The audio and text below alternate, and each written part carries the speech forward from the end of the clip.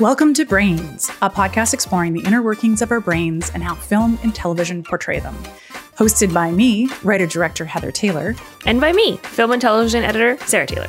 Before we begin, we want to acknowledge that the lands from which we recorded this podcast are part of territories that have long served as a gathering place for diverse Indigenous peoples. And we are thankful, as guests on this land, to be able to live, work, and gather here. On today's episode, we'll be talking about the importance of language, community, and the impact representation, or the lack thereof, can have on you. We'll also discuss the effect of losing and or gaining a language that connects you to your community and who you are. We have the pleasure of speaking with Kwaskotsawakate Paulette Moore, an independent filmmaker, podcaster, artist, and educator who is a Mohawk citizen and an enrolled member of Six Nations of the Grand River Territory. She's a founding member of the Aunties Dandelion, a relationship-centered media collective. The organization seeks to revitalize community through stories of land, language, and relationship. A quick reminder to our listeners that this interview should not be taken as medical advice, and it is for informational purposes only. Because everyone's brain is different, please consult your healthcare professional if you have any questions. In this episode, we do talk about residential schools and genocide, so please be warned.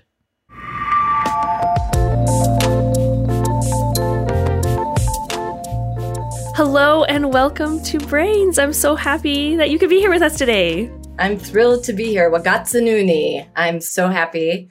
And wat guanawaradu, sewa gwego. Greetings, love, and respect to everyone. Gasto Seraguate Yungyats. My name is Gasto Seraguate, and I'm a Ganyange Haga Mohawk person who is a filmmaker and a podcaster and a content creator and just all-around storyteller and language speaker and teacher based at Six Nations of the Grand River, which is about an hour and a half southwest of Toronto, the biggest reserve in Canada. Yawa, thank you for inviting me. I'm so excited to meet both of you. Yes, thank you. And where are you currently located as we do this interview? Right now, I spend some time in the Southwest. So I right now am in an adobe house in Isleta, Pueblo. Wow. So my partner lives down here. So I'm based at Six Nations. So it's a very kind of dynamic relationship that we have going on. And so this was the house that his father built. It's they call it 7 lucky minutes south of Albuquerque because there's a casino here. It's a casino community. Oh, that's funny.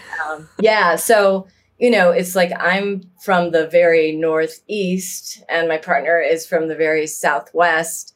And his people emerged from the land and my people came down from the stars, you know. So it's this very interesting mix of land, different lands, and like what's my relationship to the land when I'm here, right? And he is very land focused. Even when we go for walks, he looks at the land when we're walking and I'm always looking at the birds. It's a really kind of beautiful connection. And I made a movie a couple of years ago called The Eagle and the Condor, which was about the North and the South kind of swirling around each other and creating this mix in our modern day. Right. So I feel like it's living out that as an original instruction. Oh, I love this. Oh, yeah. Beautiful. Before you moved into independent filmmaking, what were some of the experiences that you had that led you back to your community to focus on telling stories from a Mohawk perspective? Yeah. So I didn't grow up on my reserve. I grew up in Niagara Falls, New York, on the New York side. My grandfather, Albert Jacket Hill, is from Six Nations.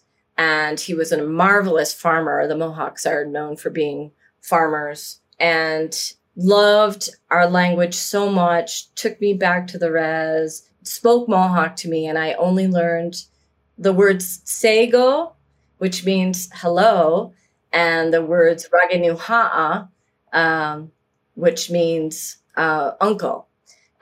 So when I was in my 40s, I realized the language was kind of pinging me, hey, you know, and I have always considered myself not good at language. But now I'm a fluent Mohawk language speaker. So I guess it's about kind of motivation and, you know, that love and that kind of vibration that comes up from the land, which is what we say about our languages. They emerge from the land. But at that time that language started pinging me, I was working in Washington, D.C. as an independent director, producer, and writer. And I worked with National Geographic, Discovery Channel. I probably made more than about 30 hours of programming. It was just like dovetailing one into another, into another, into another. And it was a really dynamic time in Washington as well. And so it was exciting. There was just so much work. The cable networks were starting up. I worked a lot with Discovery Channel, some with History Channel, and then Geographic came in the early 2000s. They actually came to the cable side later. It was just so much fun to be doing that. All of those films were funded, and I was director, producer, writer for hire. So very exciting. I just felt like, it's what I always wanted to do, to be a storyteller and to be in television. And then I really did start noticing the content of what I was making and what our audience was going to be. And it was always stated right up front, white males between the ages of 18 and 35. It was more of a thing that was affecting my body first, of like, there's something, when there's something wrong, but you don't want to articulate it. Yes. Really. Yeah. Like I didn't even want ignore that. Ignore that because I'm paying my mortgage and I'm having a blast. It's just like, and I'm living in Washington and all my friends are directors and we're having so much fun. And then really worked on a few films that were highly, highly disrespectful, I felt, to indigenous cultures. One was in the Amazon in Brazil. And really, you're always focused on the white savior that swoops in, right? That's the real overarching narrative that we see when mainstream media covers Native ways of being, right? They're looking for the feathers. They're looking for the poverty and looking for the poor and looking for the drunk or then the other side of that, which is looking for that spirituality, the shaman, so we end up being cartoons, right? And I was seeing that more and more with that show in particular, the one that was in the Amazon, and really understanding that on that show, that was a Geographic show, I was not allowed to pick any narrator for that show. I'm the director, right? Any narrator that wasn't a British male. Oh my. And I'm like, well, what is that about? And I think I knew, I was really seeing so clearly it wasn't representation. And here I'm an Indigenous person creating this show that is creating just a continuation of, it's a genocide, it's a genocide of our identity, but it's also a genocide of our people that is ongoing. So I started really reacting. Like I said, it was my body first that reacted, and then my intellect was following. Then another story that was going to be set in South Africa, and there was this host that was on this show, and he had the Indiana Jones vest and the Indiana Jones hat and the 3 days growth of beard, and he wanted his latte before 9 a.m., blah, blah, blah, blah, blah, and I'm like, what are we doing here? And after I submitted the first script for that film, the executive producer said, look, stop, don't focus so much on the Lemba. It's a show called The Lemba. Don't focus so much on this tribe. Oh, geez. This show is about the host, right? This show is about Josh. And I was like, what? And that was a real smack point where I was just like, I cannot do this anymore. And thank you very much, executive producer, for saying that, because he just brought it out into the open, and he wasn't, beating around the bush, because a lot of the people that work in, television are pretty progressive, and they think they know what it's like to, relate to Indigenous people. But it just really speaks to the fact that we're just backdrop for this, white person's adventures. And there was no way that I could still justify that anymore. So it was heartbreaking for me because, again, it's what I always wanted. And you reach a certain status, and then I could be working with the people that I wanted to work with, and we're away, and we're all a community there in Washington, D.C. And there's still some of my best friends that are in production. They're amazing. Like, they're amazing storytellers. Everybody's really curious and full of energy, you know, like it's a dynamic community. But I really had to let that go. And then when you release that, it's like, well, what happens now? What's next? I don't know what it looks like, because that's all I ever did. I invested my time, my life in that. Went into academia for about a decade. And in that space, I was able to have a salary. I worked with some beautiful programs at Eastern Mennonite University and then at Northland College in Ashland, Wisconsin. And they had beautiful cameras. And then I could co-produce movies with my students. Oh, cool. And then, yeah, it was really cool. And then I could articulate, like I was making choices all this whole time. And it was such a beautiful opportunity for me to articulate, like, that's why I put the camera there, you know, and it was helpful for the students. And so that was the big push for me to shift my filmmaking. And then also at that same time, my Mohawk language was pulling me. Six Nations was pulling me. My family had lost our status through the Indian Act. And so we regained our status. I didn't know that we could regain our status. And so we did that. I could have gone back to my community anyway, but that opened the door for me to feel like I had permission. And I had started doing language at our Mohawk farm called Ganajoharege, which is in our traditional homelands in central New York, near Albany. So we got displaced to Canada during the Revolutionary War, right? Our original homelands and the Mohawk Valley near Albany, that's where our towns were. And so a group from Akwesasne took over a farm of 500 acres. And that has been just such a gorgeous relational language space. So I had started kind of visiting that farm, getting a little bit of language. And then I moved back to Six Nations about 10 years ago and have been working in my community ever since. So it was a good path for me. What a journey. That is such a journey. Oh, thank you. It's really touching when you have those moments of revelation where you're like, I want to make a difference in what I'm making, and this is not where I'm going to make a difference. That's right. Making that conscious choice, because I know a lot of people, you have fear, right? You have fear that if I leave this, but then you need to bring good in the world, and you need to tell the stories and the way that are the most respectful. And it feels very brave. And I wish more people had that. Oh, thank you, Heather. When you go and you throw the name National Geographic around, people are like, woo, yeah. Discovery, National Geographic. And it's like, oh, I'm making this independent film about water protectors. And people are like, what? Yeah. Which is a shame, but yeah.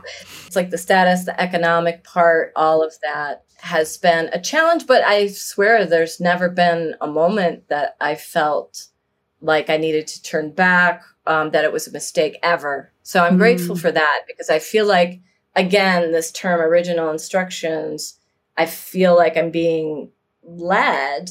And now that's a skill that I've been building as well. That's what I'm so grateful for in Indian country, that we have a word for that intuition, feeling, and sorting out when it's my ego that's talking or whether it's the ancestors that's talking, because I spent so much time in that world. Yeah, right? for sure. Yes. And so that's been a big part of the journey as well. I used to work for The Economist. And so, yeah. Same thing, right? Guess what? Look, your eyes light up. You're like, The Economist? That's right. It's fancy.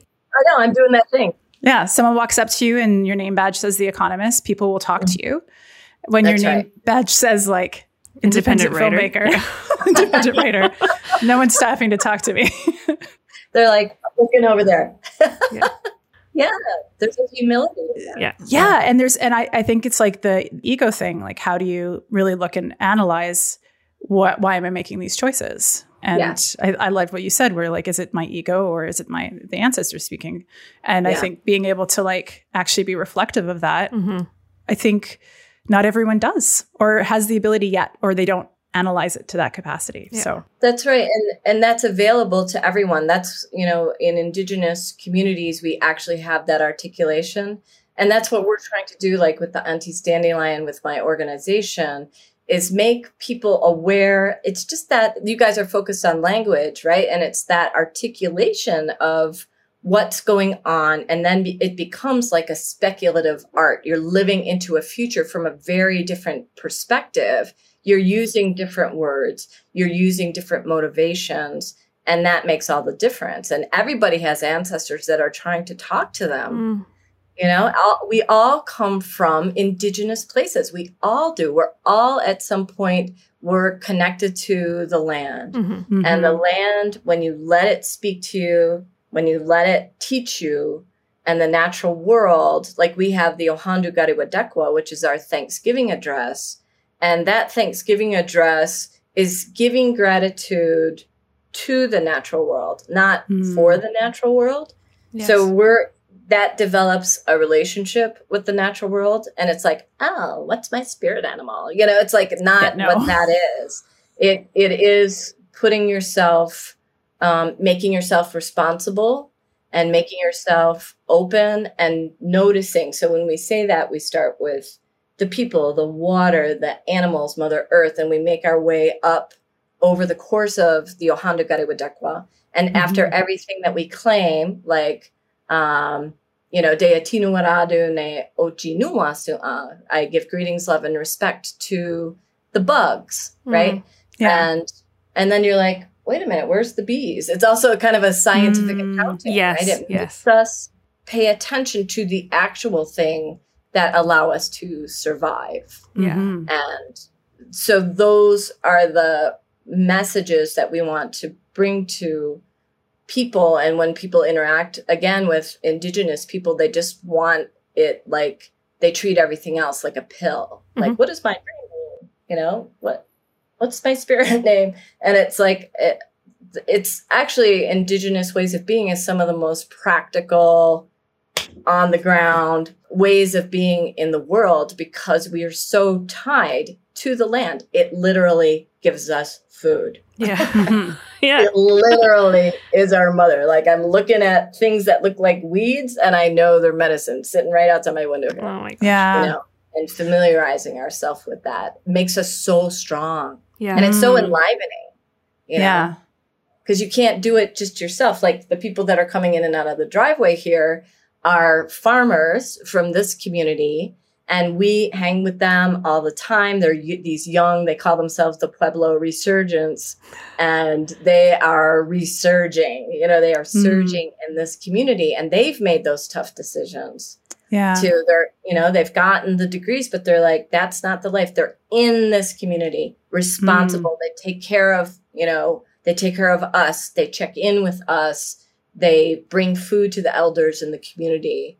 And it's just a very different mindset. And it's a struggle all the way along the way, but it's just creates a meaningful life. Yeah. Yeah. Right? Because everything truly is connected. Earlier you mentioned Aunties Dandelion. Yes. Can you tell us a little bit more about that and why you started it?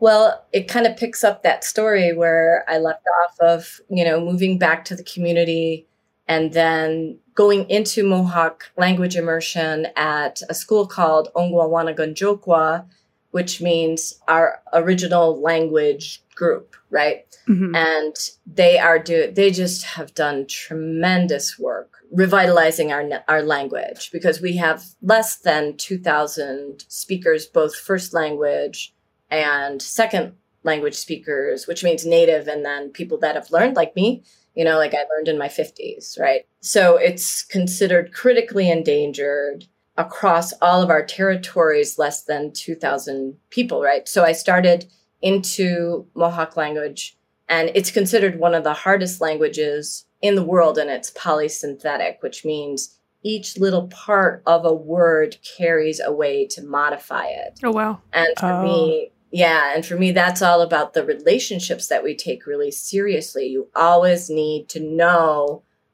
what is happening to who, so you can't say abstract things. You can't say like, she was hit, right? You have to say someone hit her, right? You have to and there were two people involved. And so we have pronouns for two men, two women, three or more, me to you, me to two people, right? So we have 300 pronouns.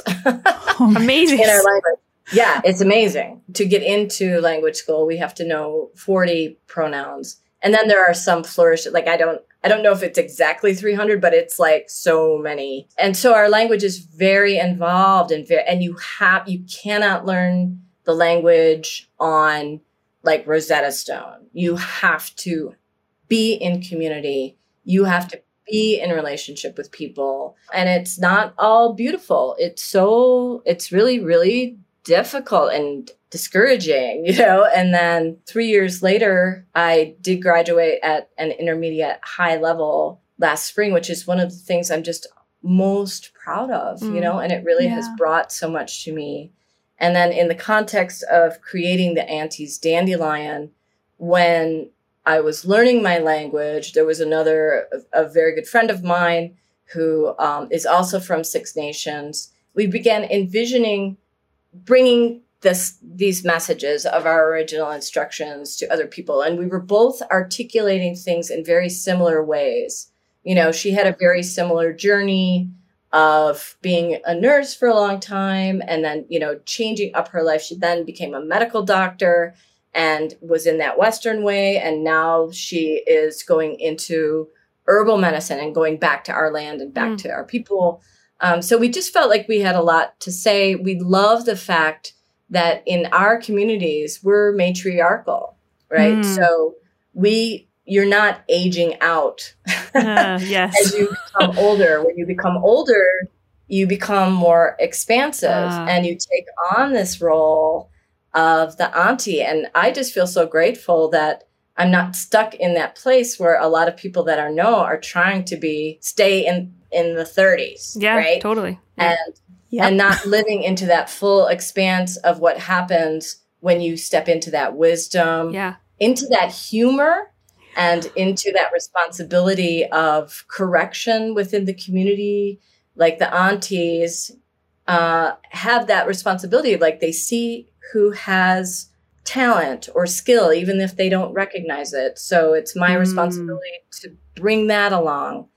And then it's my responsibility to correct people if I see, and you carry the authority of the land and you carry that authority of your age, and so what a gift to have at this age. I'm approaching 60, right? And people become so despairing, especially women at this age. And it's wow, I just feel so grateful that my teachings are about women expanding and having more authority and having more influence within our communities. So we wanted to do this podcast. We started with the story of Sky Woman because we felt like we read that story together with about 3 or 4 other friends from Six Nations. My other Auntie Garana Unwe organized that, and we all came together and read that story out loud. We all knew the story of Sky Woman, but when we read it out loud, and the story is that she was in Sky World, she was pregnant, she was different from other people, so people kind of feared her, and she was about kind of autonomy and strength and originality, right? And she sent her husband as a pregnant woman, she sent her husband to go get a certain root from a tree. And he got afraid because that tree was kind of it almost sounds like a biblical story of don't touch the fruit, don't touch them. So he didn't want to gather those roots. So she's like, all right, I'll go do it myself. Right. And she went to gather the roots and noticed that there was a hole under the root of the trees, and she looked down and Some stories say Sky Woman was pushed. Other stories say she just fell through the sky. So that first episode is called Sky Woman Was Pushed. And when she fell through the sky, she grabbed, corn beans and squash and strawberries. She grabbed our important plants as she fell to earth. She was rescued by geese. The earth at that point was covered with water, and those geese saw her and they're like, she's not going to make it. So they rose up to catch her, landed, and a big, huge turtle, which is Turtle Island, which is what we're all on right now, rose up. She was set down on the turtle, and then other animals dove down to the bottom of the water to get the earth so she could sow those seeds, and she danced those seeds, right? So when we read that, we were like, what? Again, we had heard that story for many years, but when we spoke it to each other and took turns reading it, we were just getting so many beautiful teachings. And the lesson was to us that you will fall through the sky, right? And we know how to deal with that. And I think from a Western perspective, it's often about like, don't fall through the sky no matter what you do. Yeah. That story for us was you're almost meant to fall through the sky. So how do you deal with that part? Like, don't waste your time, don't be reckless, but we know what to do when you fall through the sky. That's what ceremony is for. When you do the condolence ceremony, it was designed so that you can open your ears, you wipe your ears and you wipe the tears away, and then so that your mouth can speak the words, speak new words, and speak new language, right? And so it's highly practical and just so beautiful. So those are the things that we wanted to share with the world. And then 1 second after we had our first podcast, the world shut down. Oh, yes. So they didn't want to fall through the sky. They closed the hole. Right, exactly. You've talked a lot about how enriching your life is and full your life is now that you've come back to your language.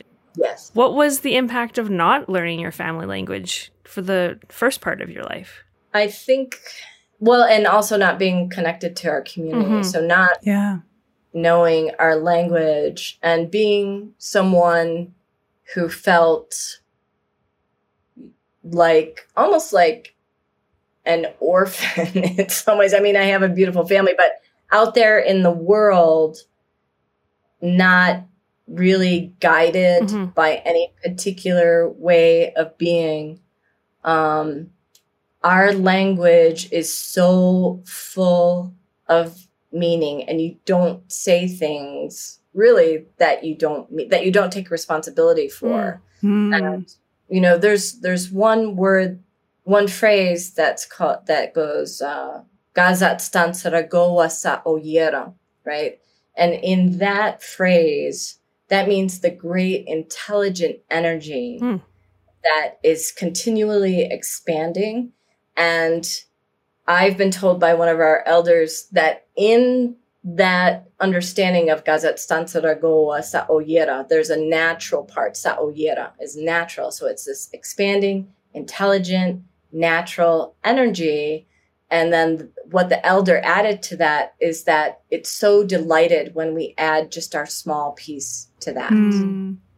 It's so delighted when we basically recognize what our true instructions are, like our true self is. And that doesn't mean that we're superheroes. It might mean you make amazing corn mush and show up at community. It might mean that you're the person that can have the capacity to go to Standing Rock or stand in, fight for the water. It might be that you're the person that has the beautiful singing voice. That's what you were sent here to do. And it's almost like the smaller and more rooted, the better. That's the feeling that I got from the elder. We just bring that thing that we do and place it into the greater whole. So it places you in this community where it's not like paradise for sure. I mean, these are people. We're all humans and everybody's got their stuff, right? Everybody's carrying their darkness as well as their light. And that's important as well. We have words for that, you know, and that part is acknowledged and not thrown out the door. So what I didn't have before I went back to my community and learned my language was this appreciation of the darkness. In Washington, I was so up close and personal to all that, you know, machinations that were going on. Yes. And, you know, and it ends up being like football teams, right? So it becomes very small. And so the world becomes way more expanded. And it is all about the gifts that we bring to each other and all about that relationality. And it's not an easy adjustment to be someone who is like, in my whole early life, I'm like, I'm the one that has to do it. I'm an individual. I'll carry blah, blah, blah, blah. And when you end up back in a community, you have to really understand what that means. Yeah. You know, and as you guys know, like in production, it's all about the big thing. And we got this big thing and we did this big thing. And then we met this person and this other big thing. And, you know, and that's super fun. I think the language that is valued, whether it's actually Ganyangeha, whether it's one of our original languages or even speaking to each other in English, the important things are different. The important things are the land. Nobody shows up as the smartest farmer in the room. Right. You know, yeah. like everyone's sharing and carrying something. That's what I feel like community should be. Like you're describing what we're all here to contribute to make the world, our lives better. And we need each other. And we can't just be, and I think for sure the West right now, when I was like a young mom, we didn't ask for help. We just got to take care of it. We don't need, we just got to do it ourselves, right? I don't want that for the future of my family and my kid. And so. I know, and I feel like, you know, this whole thing about residential schools and taking people from their families and all of how that created the genocide in our communities, even just the ripping away, much less the killing and the abuse that happened. I feel like our culture is at that point where they're taking families away from each other all across the board. It's not just the indigenous. It's almost like the more that you're away from your family, and like Silicon Valley sets up ping pong tables and you can have a meal. All the things. Your doctor can be in the office with you. You get a massage at work. Like you never need to go home. No, when I worked at Ogilvy, that's what they did. I worked at Ogilvy. That's what they did. And the economist. Yes. Except for she didn't get to see her family or have a life because that was because it was 14-hour days. And then what they do is the office is really far on the west side of Manhattan. There's nothing near it. So you have your doctor, your gym, you have a hairdresser, so I can get my shots. I go to a doctor's appointment. You can have a psychologist there if you're having problems with work. You can go talk to a therapist. They had programs for healthy eating and for taking care of your body, and even had someone come and do people's nails. Oh, geez. Oh my God. They would take one of the conference rooms and you could book a 15-minute slot so you could go get your nails done. So you never left the office. Oh my God. Like, think about that. Wild. That's just, what? And that's the gold standard. Yeah, and that would be like, you would want to get a job there because look at all these perks I have. Look at all of this extra stuff I get without really knowing how much that's going to be a negative effect on your life, right? Yeah. That's right. And that's just extraction of your energy and your time and your youth and your vitality and totally. all of that stuff. Makes you very tired. No, but I think, and disconnected as well, like you said. You're away from your family. Like, we need each other. We want to be with each other. We want to have our babies. Like, you know? Yeah. And I think like what you were saying too, when we're talking about Indigenous schools and families and communities being torn apart, I feel like there was a lot of also loss of language because people were, you know, basically it's like you're going to assimilate into this culture and you're going to remove yourself from your community and your language. Oh, yeah. How has this loss of language impacted your communities? And then what opportunities are there to maybe preserve and grow this language and grow other languages? Yeah. Well, I mean, if you're in Indian country, you know someone who is in the residential schools. So that's how pervasive it's everybody knows somebody, my own family, other people's family. You know, I know survivors. And they have so much trauma around this. Like, I know one survivor who just keeps, she's probably in her mid 80s right now. And she has been working for the last, I don't know, 2 decades or more to reclaim her language. And she was meant to be so ashamed of being an Ongwe person. And that's at such an early age. And she has tried so hard. But when you have that trauma, it's really hard to learn. Yeah. But she keeps going back. She keeps signing up for classes. You know, she didn't even really know what a noun and a verb was, you know? And so it's just like these teaching methods that took so much from her, took her from her family, took her language, took her teachings away. So, and she's very, you know, there's so many amazing, courageous survivors that are out there and influencing us. But when you grow up in that environment, away from touch and away from teaching, then it's really hard to hand love over to your own family. You know, and so that exists within our community. That brutality exists, even though they are back in the community now. There's just no denying the effect that has on your ability to relate and to learn your language again, to go back. But I got to tell you, this lady, I just love her. And she's just always talking Ganyanggeha, you know. And my friend who teaches her, he just loves her so much too. And he's just like, she just like, he's taught so many of the courses that she keeps going back and taking. And he's like, every time she does learn just a tiny bit more, you know, and he's so patient with her with the progress that she makes. And so there is that grief in our communities. There is that loss. There is that just abandonment and sadness, because I'm part of the language group, right? The group that's vitalizing. I feel I am surrounded by other people who are a lot like me, that have lives that are full of meaning, where, and it's the language, and knowing that there are less than 2,000 Mohawk speakers. So we're one of those. And there's like Ongowana-Gunjokwa, the school that I went to, has created, I think they've estimated almost 150 speakers over 20 years. And that doesn't sound like a lot, but you're having to do all this very careful rebuilding of foundation in this very difficult language with all of these pronouns, right? So what exists in our communities now are just a real excitement. I mean, our writing for Ganyanggeha, for Mohawk, was only standardized in 1993. Whoa. So, you know, all of the ways that we write now with the diacritics, and there were groups of people, and this is what I'd love to make a documentary about this at some point, is, and there are audio recordings of those meetings that went on and how people came together to save our language. And then young people that are working so hard, people, you know, people who are my age. And I'm on the phone at least twice a week with friends, doing Zoom calls and just speaking Ganyanggeha.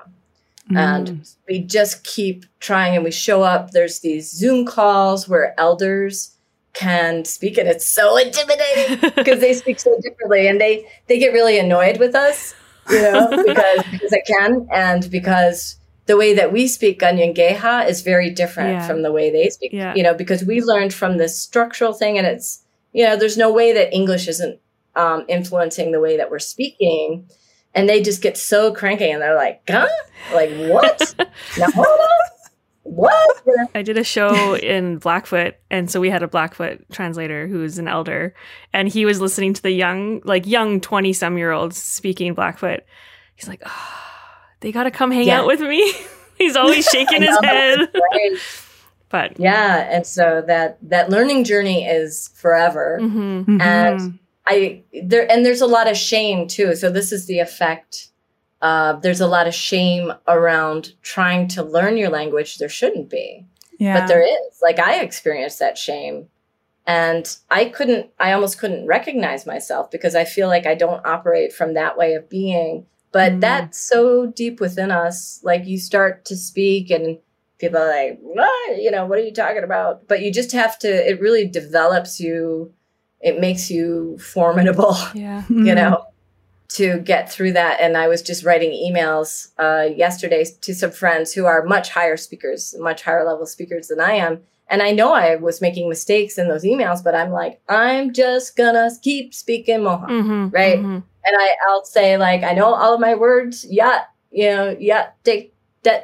Tekayeri Dagon, Neawana, like they're not correct. All of the words, Nekchi Kakwizurunt, but I'm trying. That means I'm trying really, really hard, you know. So it really changes your character. But I'm really encouraged, and the fact that the language is changing to me just means that it's living. You know, it's not like Latin, right? Where we're speaking it, and there's dialects. You know, there's different dialects in our communities. Yeah, it's like English. Every year they add new words to the dictionary. That's right. Like it's an evolving, growing language. Yes. To me, it means we're still here. Yes. Are there any films and television shows that you think deal with language and identity, especially, you know, Mohawk identity and language, perhaps in an accurate way? Or what would you like to see represented more? You told us about the stories, unfortunately, where it was very like white savior-esque, but what stories are we missing? I really feel like there's just such, I mean, my partner from here says, is every Haudenosaunee person a filmmaker? And I was like, you know what? Yeah, kind of. We have so many storytellers in our community, and I just love, like, we have this micro short film festival. Our friend Terry Jones is a beautiful experimental filmmaker. Zoe Hopkins is, man, she's just knocking it out of the ballpark. She's made 2 films like in the last 4 years. One is called Kayak to Klemtu, and another is Run Woman Run. Yes. And that deals. Yeah. Have you guys seen that? I've heard about her, but I haven't seen it yet. And it's on my list. Yes. And it's her family that started the language school. Oh, cool. Okay. Amazing. It's her father, who was like amazing journalist. He went back to the res at like almost the same age I went back, like in his 50s. And he didn't speak Mohawk, and he just is indomitable. Like he just is so hard-headed, and made it his business to learn the language and then to create a way called the root method. He with another elder called Gana Dewakun. They developed this root method so that we actually have a way other than just speaking to each other to learn the language. So Zoe worked at Ongwawana, went through Ongwawana Gunjokwa. I think she learned our language in her 30s. She also has ties to the Western tribes. So she, you know, the like canoe families out in the West. So it's really cool. She made one film, The Kayak to Klemtu, is more about her Western side, her canoe family side. And then Run Woman Run has a lot of language elements in it and features our whole community. We're all in it. I need to watch it this weekend. Yeah. And so that's the cool part too, is seeing our community, hearing our language. There's whole parts of that film that are Mohawk language, you know, and, you know, a good friend of mine, he only speaks Mohawk in the film. You know, the elder that I was talking about earlier, he's in the film and he's only speaking Mohawk. And this young woman is trying to go back to language school. And she's just has so many distractions, which is always the case as well. We have so many things that we're dealing with. So that's so exciting. And then, you know, these other filmmakers and it's beautiful that on the Canadian side, there is support for language. So we're lucky that we have these places that we can go to get funding. I'm working on a film right now, 2 films actually. One is called The Clay She Is Made Of, and it's about that Sky Woman story. And that one, the whole beginning, there's about 7 minutes that's Mohawk, that's in only Mohawk. And there's animation in that, but it's also tied to the story of my mother. and her humor and resilience and just beauty, much like Sky Woman, and how she fell through the sky, right? And how she was pushed, right? Yeah. And then the other movie that we just got funding for, Yay! is called Bud. Well, that's the working title. I think that will be I love the title. But it's about, it's based on 3 or 4 different people. But the main character called Bud and is Six Nations, Mohawk, carpenter and philosopher. And he's tragically lost members of his family. And he meets this young family and he's building a house, a home for them on the reserve. And they're coming back to the reserve after not growing up there. So there's elements of my own story there as well. But they have their young children with them. And he's just such a character. He loves our language so much. And he's also struggled to learn Mohawk. And there's this way of learning a Mohawk word where you start with the last syllable. It's because it's so hard to break down our sounds. Our ears are not attuned to it. So you start with the last syllable, second to last syllable, and then go backwards and learn the word kind of backwards. It's almost like that drawing thing where you turn the picture upside down and draw it. That's the way I think about it. So he does that with this young family that comes back, and they just have this love for each other. And he's such a quirky elder. And he speaks in this very relational way. And it looks like he's just like really looking at them and paying. So they start saying very emotive things. And then he's like off doing something else, right? Like, I love it. So it gets them in that space where they're starting to share, and then he's off doing, another thing. And he's actually deaf. And so they can't tell if he's just can't hear them, and he keeps calling the dog she when it's a he, and they keep correcting him. But in Mohawk, he addresses the dog in the correct way, right? So it's just like it's these characters that are in our communities that are just so beautiful. And so there's Mohawk in that film. There's just a little bit of Mohawk in the Veronica film, but I just feel like anytime we bring that meaning into that story, and we're in a time right now where there's reservation dogs in Rutherford Falls, and there's all these Indigenous stories that are coming out. And there was an article in the New York Times where they interviewed the showrunners from Rutherford Falls and Reservation Dogs. And they said, we have thousands and thousands and thousands of years worth of stories. Yes. And the West, and especially in the US, have like 200 years, of stories, like 250 years. And our stories are so much more, there's so much layer and so much humor and the tricksters. And we have so many different characters that can express so many more parts of who we are as human beings.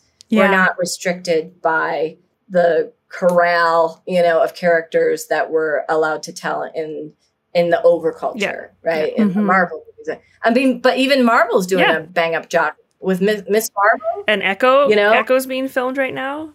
And that's like, yep. Exactly. Yeah. Yeah.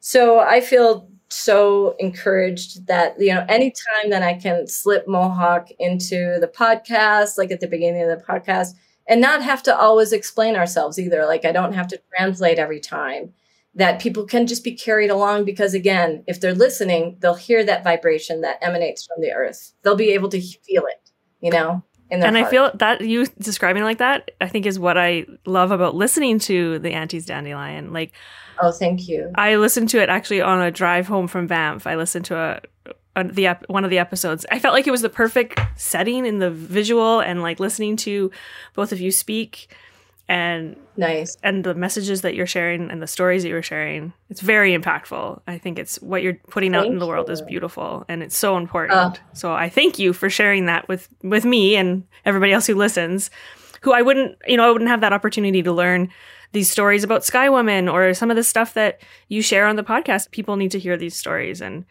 know what's happening around our world. So go listen to the Aunties Dandelion. Like, there's some amazing women on there, and you're going to learn. Every episode I learn something, and it's so great and so wonderful. Oh, yeah. Thank you. Yeah. Nyawagoa. Thank you so much.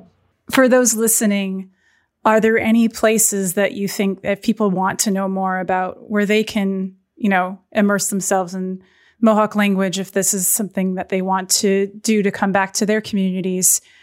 You've mentioned the schools. There are other places or other ways that people can find this information, take that step forward into, embracing their community? Yeah, there are some really good, using, Ganyangehaga as an example, I think is really useful for people who even aren't Haudenosaunee, right? Jeremy Green he has his PhD.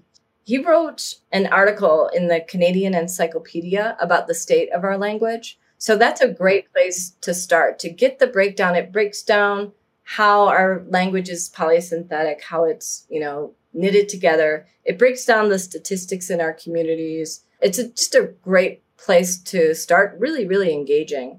And he also wrote a report for Six Nations Polytechnic, which is on territory where I'm from, and the Ontario Trillium Foundation.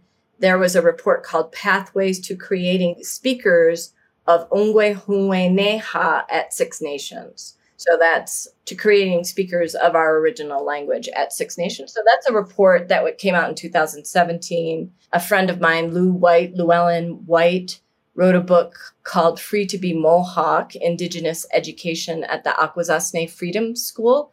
And that Freedom School is an immersion school that starts when they're quite young. It's been dynamic. It's been going on for a long time. They have fundraisers every year. She does also a lot of work around residential, especially Carlisle Residential School. Mm-hmm. So Llewellyn White, she's an academic. That was written in 2016. And then one that I'm not familiar with, this guy named Michael Hoover, but there's something called The Revival of the Mohawk Language in Kahnawake from McGill University. So I'm going to go look at that one. So those are resources that I think, looking at the way language revitalization is happening in the Mohawk community, especially with this root method. We have a lot of people come to our school from other territories, even if they're not speaking an Iroquoian language.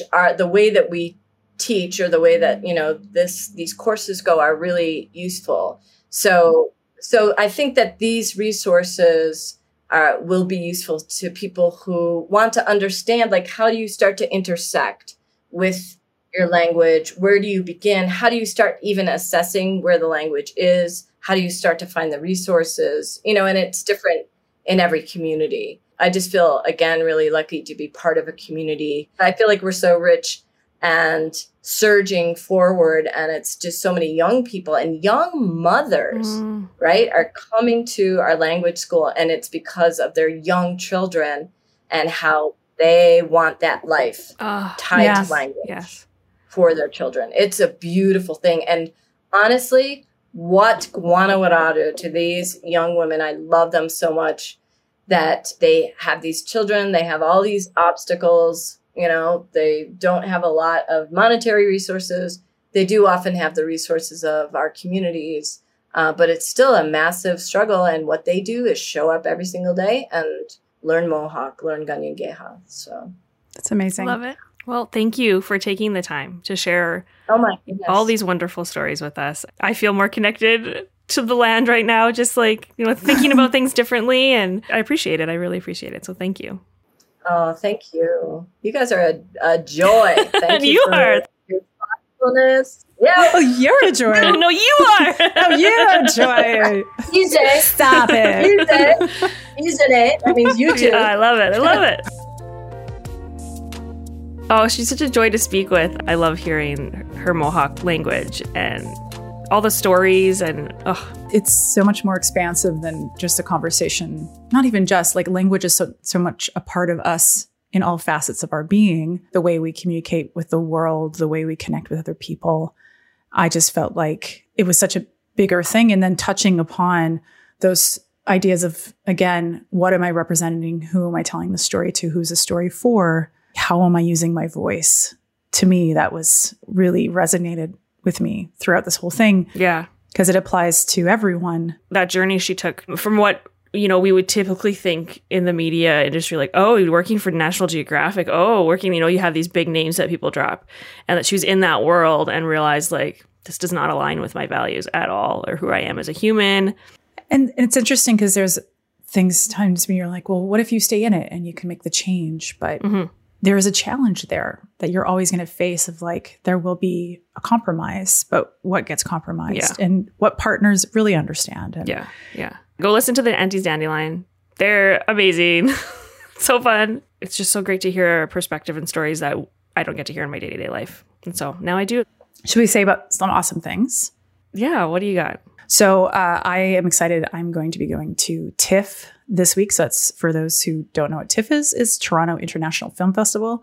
A lot of amazing films from around the world premiere here and a lot of great Canadian films I'm really excited about. There's tons of amazing content that's going to be coming out at the festival. They are also doing a TV component and a film component. And on the TV side, I'm really excited. And the name is totally escaped me. It's the Tegan and Sarah story. Oh, yes. And they're doing a series. So I'm really excited to see that. Two of the films I really want to shout out is Kelly Fife Marshall, her debut feature film, When Morning Comes. She's an amazing creator, and I really want to continue to support and see her work. Another friend of mine, Joseph Ameta, is an amazing filmmaker. He did a short film called Flood, and he has a new film out. It had different names, but now the name is Pussy. And I just so excited.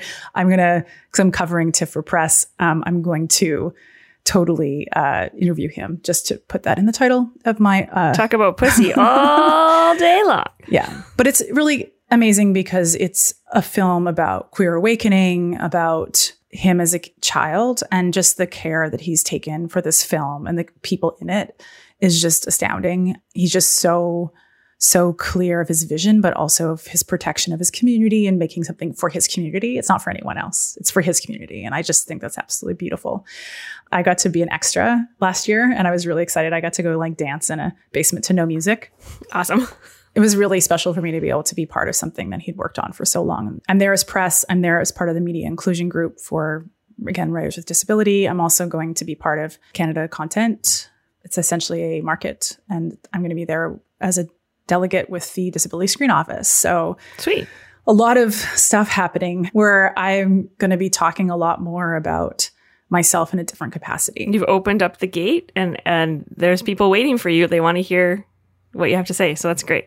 It is a little scary because especially when it's something to do with how your brain works and you think about how you fear that people will look at you differently, but those aren't the right people for you then. But even just looking at what we've done so far with this podcast and the feedback we get from people about each topic we do, and there's always somebody that's like, wow, this has like helped me. So hearing different stories, it helps. And I know it's helped me in the past. Yes. Just feel not alone and not like the complete weirdo, and just like there's other people that go through the same things as us. Yeah. And it's funny because it's my mantra for like my work. But I felt like, this is the thing that was hard for me with disclosure, was thinking about how a neurodevelopmental disability or being called, or taking the label of neurodivergent, there is this misconception that impacts your intelligence. And I was afraid that like, oh, but I'm really smart. And now you're not going to think I'm smart. And it has nothing to do. They are not connected in any way. There's so much ableism, internalized ableism that I was facing and putting on myself. But also there's going to be a continued education for the people who are working with me. And I'm trying to figure out like, what do I need and how do I ask for it? And I think by actually being upfront about this is who I am, this is how my brain works, this is what I need, it almost becomes easier to ask for in some capacity, but in some other ways, there's still going to be stigmas. So yeah, it's still hard. Even as your sister, I know certain things differently now because you've shared more with me, and let's just make it easier. And it's a simple thing, right? The day we took I'm going to cry now. The day we took photos for Brains, music was playing. And the act of you asking me, is this music distracting to you? Do you want something else? Or do you want silence? Aww. I realize that not many people ask me, what do you need seems like such a small thing, but it actually has great impact on me. But I realize that since I've been open, like with my family, with others, I'm being asked, is this okay for you? Yeah. Or when for the Disability Screen Office, I got asked by the person organizing, do you have any requirements? And I'm like, no, I'm okay. And he's like, oh, there's going to be a quiet room. I was like, oh my God, that's so great. I'm so excited. And I was like, oh, that's the requirement. That's the thing I need. I need space where it's quiet sometimes. I feel like you're probably learning what you actually need, right? Yeah. And when you go through the world also telling yourself that you're just trying to constantly fit in, the masking is really real, and like not even being able to identify. Like when I first started working with my therapist, I realized I didn't even know how to understand when I needed to eat or what sleeping meant. Like I just didn't know. Do you have a quick one before we wrap up? Sorry, I took a lot of time there. I watched Run Woman Run, and it was a wonderful film. We talked about it in this episode. I was recognizing some of the Mohawk. It was nice to hear the language again and the story and taking care of your body, being healthy. And so I was kind of inspired by like her journey of running. And I'm like, I need to move my body, you know, for me, so I can live long and be healthy and be happy. And so it just kind of gave me a push. I've been kind of feeling stagnant in my like workout routine. So watching this film made me feel like, no, it doesn't have to be wild, intense workouts. It can just be going for walks again. So I went for a walk right before we recorded, and awesome. I'm just moving my body. And it's partly thanks to watching Run Woman Run. Mm-hmm. Moving my body helps my brain. One of the biggest benefits. Anyway. I need to do it too. Anyways, we should wrap this up. Thank you so much for joining us today on Brains. Brains is hosted and produced by Heather and Sarah Taylor, mixed and mastered by Tony Bao, and our theme music is by our little brother Depesh. Graphics were created by Perpetual Motion. If you like what you hear, please rate and review us and tell all your friends to tune in. We'll be watching. You can reach us on Instagram or Twitter at Brains Podcast, spelled BRAAINS Podcast. You can also go to our website, brainspodcast.com, where you can contact us, subscribe, and find out a little more about who we are and what we do. Until next time, I am your host, Heather. And I'm your host, Sarah. Bye.